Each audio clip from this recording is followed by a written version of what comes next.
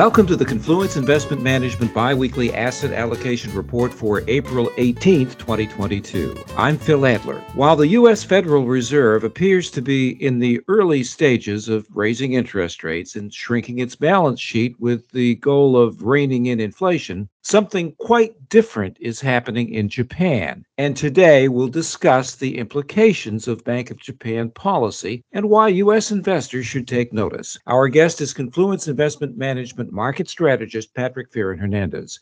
Patrick, from what I understand, the Bank of Japan has been for years battling not inflation, but deflation and trying to stimulate the Japanese economy by keeping interest rates low. Is that an oversimplification?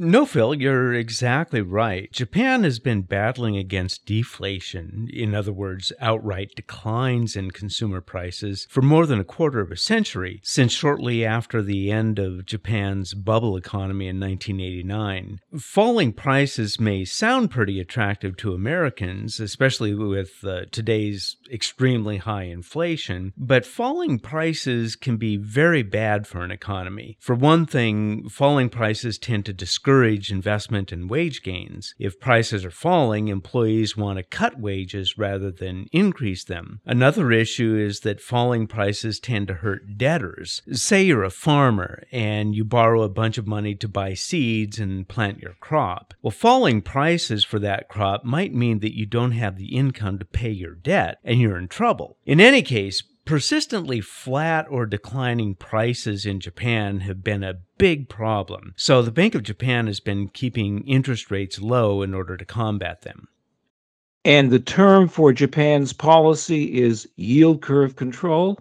Yes, and the term reflects the fact that the BOJ is trying to control interest rates all along the spectrum of maturities, from super short-term to long-term. It all started in 2016 when it became clear that the previous strategy of cutting just short-term interest rates and buying up assets wasn't working. Inflation still wasn't up to the BOJ's target of 2%. In an innovative new approach, the BOJ said it would henceforth hold short-term interest rates super low, currently minus 0.1%, but it would also buy as many Japanese government bonds as necessary to keep their yield at 0%. That's the essence of yield curve control. And has the Bank of Japan been successful at stimulating the Japanese economy? Sadly for the Japanese, economic performance hasn't changed much. The country's economic growth has remained sluggish, and inflation has stayed weak in spite of the yield curve control policy. Patrick, how has inflation around the world caused by the coronavirus, supply bottlenecks, and the Ukraine war impacted inflation within Japan? Well, as in many countries, the coronavirus pandemic pushed Japan's annual inflation way down in 2020. Year-over-year inflation in December 2020 was minus 1.2%, marking its lowest level in almost a decade. As in other countries, Japanese inflation has since rebounded and still looks like it's accelerating, but it remains comparatively weak. In February, Japan's overall consumer price index was up just 0.9% year over year, or still less than half the Bank of Japan's target rate. That's a big contrast with the US, the Eurozone, and other economies where inflation is now running 2 times or more the central bank's target rate. And what has been the Bank of Japan's response to the present situation? Well, that's the really notable thing. Rather than signaling tighter policy, the BOJ reiterated in its March 18th policy meeting that it would buy whatever amount of JGBs necessary to keep the 10-year yield near 0%. In other words, it said that even if the other major central banks are hiking their interest rates to rein in inflation, it would buy an unlimited amount of government bonds to keep yields steady.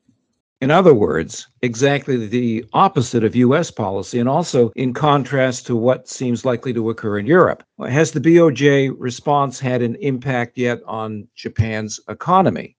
Well, keep in mind that the BOJ's current policy stance has been in place already for a long time, and the reiteration of that policy didn't change that. So there hasn't been any discernible impact in terms of actual economic growth or inflation, at least not yet. Well, how about the impact on Japan's currency? Well, that's exactly the right question. The foreign exchange market is the one place where the BOJ's March statement has had a big impact. After all, the foreign exchange market is where investors can bet on the future purchasing power of the currency. Immediately after the BOJ reiterated its intention to control the yield curve and keep longer-term bond yields steady at 0%, investors realized that the implication would be a potentially unlimited release of liquidity into the Japanese financial markets. The potential for a massive increase in the money supply raises the risk of currency debasement, so the yen's value plummeted. It's recently been trading at approximately 125 per dollar, which represents a decline of some 9% below its value at the end of 2021 and 20% below its value at the end of 2020. Patrick, is it possible that currency debasement might stimulate Japan's manufacturing economy by making its exports very cheap? To some extent, that's right. However, it's important to remember that Japanese companies have long ago moved much of their production to other countries. Physical exports just aren't that important to the economy compared with the way they used to be. For Japanese investors, the weaker currency may be a positive since the profits from overseas production will be bigger when translated into yen. A bigger issue for the domestic economy may be that the weaker currency will make imports more expensive, which will boost inflation to some extent and help bring price increases closer to the BOJ's target of 2%. What are the dangers to Japan of currency debasement? Well, if a fear of currency debasement pushes down the value of the yen too far, there's a potential for Japanese inflation to overshoot the BOJ's target eventually. In that case, the central bank at some point would face pressure to ratchet up interest rates again. The overall result could be a very volatile market for the yen and Japanese stocks and bonds. So, what are the implications of the Bank of Japan's policy for investment strategy? Well, given the historically high levels of debt weighing on major countries around the world and growth challenges from falling birth rates, etc., we think the Federal Reserve and other major central banks could also be tempted to adopt yield curve control in the coming years, just as the BOJ has. If their current efforts to fight inflation aren't successful and longer-term bond yields start to drift higher, the central banks may decide that they can't afford to acquiesce. Like the BOJ, they could decide to sit on yields, implying that they would also have to be open to unlimited bond purchases and money creation. Currency values in those countries would be at risk. In other words, if higher rates do not reduce inflation in the U.S., you can foresee a time when the U.S. Federal Reserve might engage in its own yield curve control. That's exactly right. And how likely is this? Well, I don't think it's possible to quantify the risk, but let me put it this way. The risk is real enough that it probably should call for at least a small insurance policy to deal with it. Many investors, fearful about higher inflation or a devalued currency, would likely try to hedge their bets by purchasing physical stores of value like gold, silver, and other commodities. Patrick, Confluence Investment Management has already raised its exposure to commodities in several of its asset allocation strategies. Do you think there's a good chance your analysts might continue to increase exposure to commodities?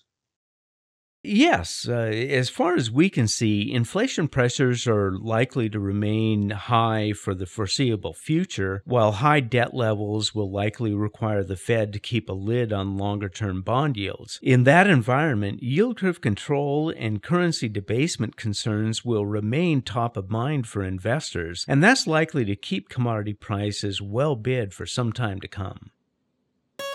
Thank you, Patrick. Our discussion today is based upon sources and data believed to be accurate and reliable. We wish to state that opinions and forward-looking statements expressed are subject to change without notice, and this information does not constitute a solicitation or an offer to buy or sell any security. Our engineer is Dane Stoll.